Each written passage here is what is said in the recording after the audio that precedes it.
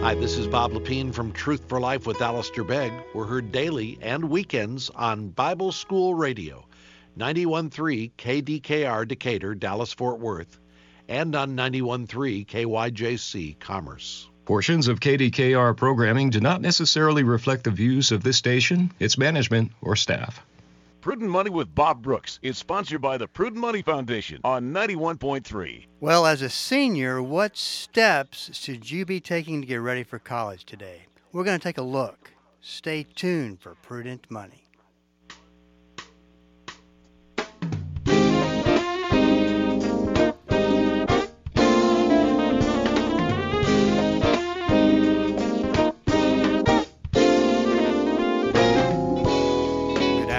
This is Bob Brooks, and you are listening to the Prudent Money Radio Show. Thank you so much for joining me today. You know I do appreciate it. Well, a lot of major changes have occurred with financial aid, and we're at that time of year where, well, supposedly the process is fixed and everything's installed the way it should be. Today, college admissions expert John Hupalo is here to weigh in. John, always great to talk to you. Bob, nice to talk to you as well. How are you doing today? I am doing great, and obviously you're not out fighting fires today, so you're... Yeah, I am doing great as well, and I'm not fighting fires, although we'll probably talk about fighting the financial aid fires in a couple of minutes here, so we'll see how that goes. I got for anybody who missed the last time you were on the program, this is I think one of the funniest things that has happened since I've done radio is John is in charge of the volunteer fire department where he lives.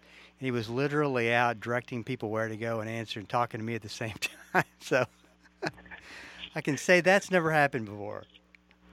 Yeah, nor for me. And I'm glad to be sitting in a comfortable place and not directing people to help put out some fires. So we're both in a better place today. Yes, we are. So let's talk a little bit about the FAFSA. And last time we talked, there was a lot of changes that they decided that they needed to revamp the system. And if I recall correctly, you said that by December everything should be up and running and ready to go. Talk a little bit about why this is important. Why, if there's a college senior who's not done anything to get started with the financial aid trail, that needs to do so. Talk a little bit about that. Yeah, I will, Bob. And the Department of Education has changed the FAFSA form, the free application for federal student aid. And this form is really critical. I don't know what the DEFCON 5 level or whatever, right? The right place to be is, but it's really critical because you cannot get a federal student loan, you can't get a Pell Grant or any of the other federal grants, you can't qualify for work study if the student doesn't fill out this free application for federal student aid, the FAFSA form. So, you've been through this with your son. It usually comes out in October, and then you file it, and then you get the award letter back, and life goes on. They've changed the form this year and have delayed when it will be available. So rather than October 1st, all of these seniors, and this is really not a great place for them to be, but all these seniors are in the position of trying to fill out their applications for college without having any idea right now how much federal aid they might qualify for. So they're in a little bit of a conundrum there, and this department guidance said that by December 31st, or first they were saying sometime in December, and now they're saying by December 31st, the form will be available. And so, here we sit, Bob, the middle of December, and Christmas is coming, and maybe one day the FAFSA form will come as well. But we are in a season of waiting with the Department of Education. So that's kind of the last thing that I expected you to say. So that it's not even out yet. It is not yet out. And now the last part of this is, okay, so what does this mean for families, right? You started there. What should a student be doing? So if you're a high school senior or the parent of a high school senior right now who's going to apply to college, there are a couple things that would be really helpful to do right now, like literally tonight or tomorrow or over the weekend. And one of them is to go to a website called studentaid.gov. And at studentaid.gov, the student will find a way to get an FSA ID. So you apply through this website, and they give you this FSA ID. And FSA, by the way, Bob, is the acronym for Federal Student Aid. So that gives the student basically their key to deal with the Department of Education going forward. So the FAFSA form becomes available, the first thing that they're going to say is, well, what's your FSA ID? So might as well go and get that right now because you're absolutely going to need it. It's free. It's a little bit of a process, but it's just collecting information. So it's really not difficult, and it needs to be done. So students should go and do that. And then there's another person who needs to do that for students who are dependent. So mostly almost every high school senior who's going to be going to college next year is a dependent. So there's someone in the new world of the FAFSA form who's going to be called a contributor. And Bob, I contribute to your radio show. You're going to contribute as the parents of two college-bound kids. You're going to contribute your financial information to their FAFSA form. And in order for you to do that, you need an FSA ID as well. Now, the good news for you probably personally is that you already have one because you went through this process once before. So if you have an FSA ID, a parent, you've had some kids go through the process, you can use that exact same FSA ID on the new form. But if you're a new parent and you're going to be contributing your financial information, then you need to go and get that that FSA ID as well. So that's one thing that families really should be doing like right now. And if correct me if I'm wrong, at mycollegecorner.com, which is your website, there are calculators there that y'all have developed and put out on the website to get an idea of perhaps how much financial aid that they may qualify for. Yeah, that's right, Bob. And we've kind of flooded that site. It's mycollegecorner.com. Everything there is free. It's really meant to help parents and students understand what's going on. But we put up a bunch of blog articles. The most recent one, 10 frequently asked questions to clear up the FAFSA confusion. There's another one there called Critical Student Financial Aid Terms You Should Know. Then there's another on the Student Aid Index, which is the output from that FAFSA form. And then the last one is do these 5 things to get ready for filing a FAFSA. And one of those, and there are links in there to these calculators, and there's actually a link in there in those articles to the FSA ID site, that studentaid.gov site. Just click on it, you go right to the site. It's really easy to do. But one of the things that we definitely recommend parents do is use that student aid index calculator, that financial aid calculator, put in some of your information, and we'll give you an accurate view of what the government will likely tell you the student aid index number will be. And again, the other critical point here is that the information that goes onto our calculator and will be required by the federal government are the tax return information from 2022.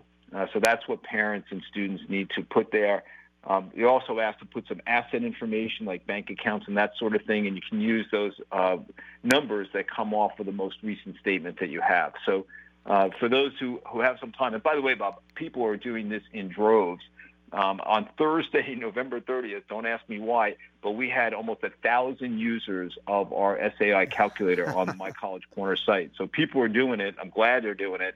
And we really highly recommend, because again, it'll give the student an idea of where they fall in the relative range of being eligible financial aid. It's not going to say you're going to get this amount. What it's going to say is your student aid index is this number, and that number can be as low as minus $1,500 all the way up past the cost of attendance. And again, it's based on the calculation that includes the student and the parent's income and their assets. And that's how that student aid index number is actually calculated. So what was the motivation for making the changes to begin with?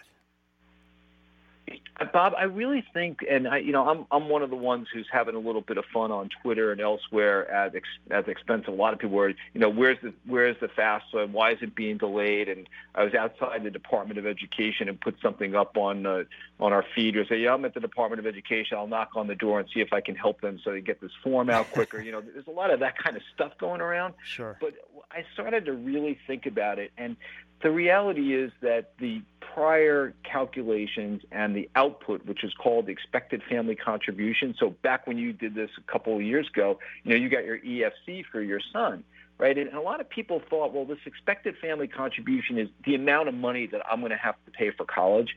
And that's not what it was. But it became sort of like a proxy. It was an indication. So the government said, we want to simplify this process. So they took the form and they reduced it from over 100 questions to under 40. And if you have to check a bunch of the boxes, you may put in 50 inputs, but it's not 130 or whatever it used to be, or 108 or whatever the number was, but it was over 100. So they try to simplify that form. And they also said, we really want to understand what the financial situation is for this particular student, how needy, and that's their thing. They're trying to understand and give the colleges a way to estimate how needy a particular student is. So now this student aid index number will come out, and it will be a number that doesn't say this is your expected family contribution. It simply says this is the number that indicates on a scale, because an index is a scale, from negative 1,500 to a large positive number about how needy you are. And so you might say, okay, John, you've been doing this a long time. That might make sense to you, but how do families interpret that, right? And the answer to my own question is to go and read some of the information that's up there. But again, the important point is when a college looks at a student and says, oh, this student has, I'm going to make these numbers up, a student aid index of 10,000. There's another student that has a student aid index of 0. And a third student has a student aid index of minus 1,500. What the school is looking at in that case is that the neediest student, the one, if they wanted to give the most aid to, would be the one with the negative 1,500, right? And that's how they're going to use that information. It's a relative scale for them to use to dole out their need-based and merit-based financial aid. So does this in any way affect whether or not a student gets student loans, being obviously student loans being separate from financial aid, but this new format, does it affect any of that ability? Yeah, great question. And the answer is, at the end of the day, no. And so one of the key things here, Bob, that you hit on is that the student has to fill out the form, and then I said a contributor does. And the contributor is either, if you're at home and there's a family unit that's together, and the parents are there together, so they're going to use their tax return. But what happens when parents are separated or divorced, right? The contributor then becomes a little fuzzier, and the answer to that, by the way, is the contributor is the person who provides the most financial support to that student during the course of the last year. So the reason I draw this line is that the question then comes up, well, what if, for whatever reason, the contributor says, you know what, I'm not going to provide the information. Government's requiring it in order for the student to get the federal aid, and the contributor says, I'm not going to contribute for whatever the reason is. And this gets me to the very good point that you raised. In every case, no matter how much money a family makes, no matter how many assets they might have, no matter what it is on the financial side, every single student, Bill Gates's kid, everybody's kids, are eligible for some form of federal student loan, right? And so in the case, and the reason I went through that whole thing about the contributor deciding not to contribute, even in that case, so the student files the form, the contributor says, I don't want to, that student is at least eligible for a federal student loan. Won't be eligible for grants, and they won't be eligible for work study, but in that extreme case, they will be eligible for those federal student loans. So that I'm glad you identified that, because that's a really critical point that we're starting to understand how this will play out as these different changes are made. And also, I think it's important to point out is that this is something that you have to reapply for every year, correct? Yeah, that's right. Sorry to drag you into it personally. That's why I said that before, is that you've done it before and you're going to have to do it again. So your son who's in college and is going back. So freshmen who are applying, so high school seniors who want to be freshmen next year, they do the first application. They get their FSA ID. And then after that, each year that the student wants more financial aid, so freshman, sophomore, junior year in college, they use that FSA ID that they have. They go and they have to fill out the form again, find the contributor, go through the whole process again so that the college can award them the financial aid. This is Bob Brooks, and you are listening to the Prudent Money Radio Show. Thanks so much for joining me today. John Hupalo, my regular monthly guest, is here to talk about the FAFSA form and student loans, and you name it, we're kind of covering the gambit today. It wouldn't be a program if I didn't ask you to update what's going on with students having to start. Couldn't get that out. With students having to start back paying student loan payments again. Yeah, the context for those who maybe not been listening month to month is that in March of 2020, the government, or during the pandemic, said, look, there's a lot of stress in the system. We are not going to charge any more interest on student loans, and we're not going to require students to make a payment. And I think originally they said, we're going to hold that for 6 months.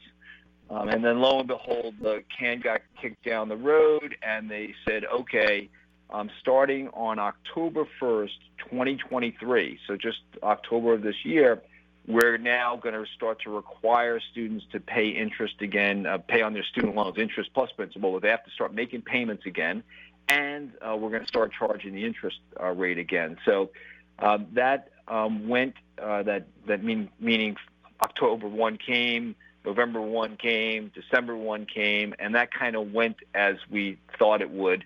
It's a fiasco. There's a lot of confusion in the system. Early on, some bills were sent out that were incorrect. All kinds of stuff happened.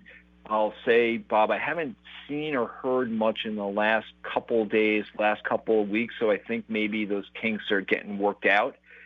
So it's probably starting to normalize a little bit more. But when we talked about this over the summer and into September, you and I were, again, at the expense of a lot of people, kind of joking a little bit about, well, what could go wrong? The federal government's going to restart a payment program that hasn't, been there for almost 40 months, and we saw what went wrong. But again, I think that's starting to normalize. It seems like there are fewer articles in the paper. There's less anecdotal chatter around that this is still a situation. I think they're making huge strides to try and get it on track so the students are making the payments when they're supposed to. And one last thing, they had this thing called the on-ramp, which says, hey, if during this, like next year from October 1 through September 30, 2024, if students having trouble for whatever reason, we're not going to report them as delinquent on their credit profile. So I think the government kind of sniffed out that things could not go very smoothly, and they didn't want to penalize the students who had some trouble. So I think it's getting better. They had that precaution in place. It looks like they had to use it more than they probably wanted to, but that seems to be where we stand on that. It's interesting now that you say it that way. That runway actually does kind of make sense. Yeah, it didn't, Bob, early on. I didn't understand it, and now I think it was actually prudent. And I'm going to go back and also say I'm starting to come around to think that the changes for the FAFSA in the long run will actually benefit students who need the most aid. There's a lot of political anxiety right now. One of the things we didn't say when we were talking about loans before, and I was going to say, there was a bill introduced in the House of Representatives in the U.S. Congress that would say that schools with very large endowments will not be eligible to offer their students student loans. I don't want to start a little panic on that, but the only reason, and actually the only reason I bring this up, is that there's a lot of political chatter about the loan program and how to make it better. And remember, 2016 is when we started talking about student loan forgiveness during that presidential campaign. And, here we are all these years later, and the president announced just last week another $5 billion of student loan debt forgiveness, now bringing the total amount of student loans forgiven to $132 billion. Wow. So in Washington, what starts is, a little soundbite and chatter here or there. If I were in the fire department at the moment, I'd say, oh, there's a little smoke. Let's go find out where the fire is. This is a little smoke signal, I think, about where the politicians are thinking about where the loan programs might go in the coming years. So I think there's almost no chance that this bill will pass in this next year or two. But I do say it got my radar up because I've never heard ever before where there was going to be sort of unequal treatment of how the loan programs are applied. So, really rich schools and really poor schools, community college, all had access to the exact same program for their students. And now there's this little political discussion about, well, maybe we want to change that. So we'll keep an eye on that, but I don't think it's going to go anywhere in the near term, but it's certainly a really interesting development. It's always made me wonder why a politician would put something out there that's got no chance. I mean, if you think about how, as far as campaign money that flows from maybe private colleges to politicians, I just can't imagine that ever having a chance of passing. I can't either, and we've talked about it many times of how, unfortunately, this whole issue of student debt, student loans, paying for college, cost of college, the price that colleges charge, it's supercharged political stuff now. So the politicians see this and they say, okay, great, I can placate somebody by saying that I'm not going to allow loans for kids who go to schools with big endowments, and maybe that plays well in their district. I don't know, but it is a little concerning when they just sort of lob these bombs across the field and, see where they land. And, hopefully nobody gets hurt. But we see that there's almost always unintended consequences, even when they just start talking about it. So, like I said, I'll keep track of this and see if we need to talk about it down the road. John, one last question, something I've never asked, but I've always wanted to ask you, and we've got about a minute left. What prevents a parent from financing 100% of a child's education through student loans? Nothing. There's a program called the Plus Loan Program that will allow any parent to borrow up to the cost of attendance. And Bob, we should talk about this one day because I really don't like this program because there's almost no credit test. They don't want to know that you can repay it. They will just give you the money. It's really not a good program. Now, talk before I let you go one more time, mycollegecorner.com. Talk about what they can find there to help out with the FAFSA. Yeah, thanks, Bob. There are free calculators. There's a webinar there about the Student Aid Index and what's called the FAFSA. Is it a fiasco? And then there are free articles up there as well with links to different places on the federal website where students need to go, like the FSA ID and that sort of thing. So I hope everyone finds that very helpful.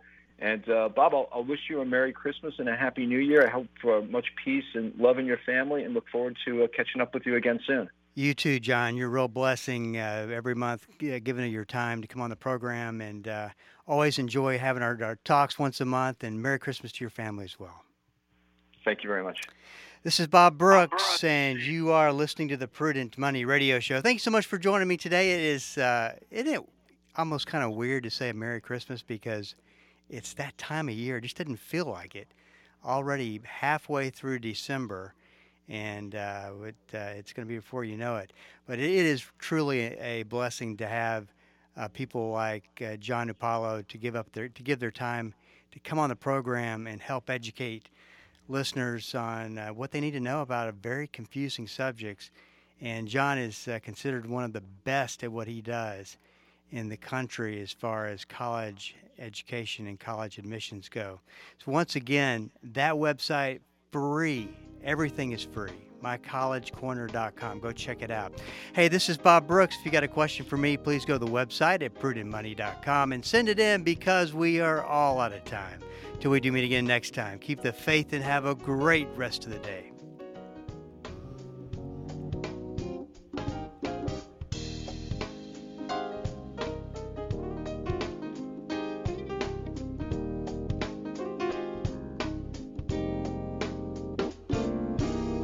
That's all the time we have for today. Questions or comments for Bob, or to find out more great information like what you've just heard, visit www.prudentmoney.com. Be sure to join Bob Brooks again for the next edition of Prudent Money.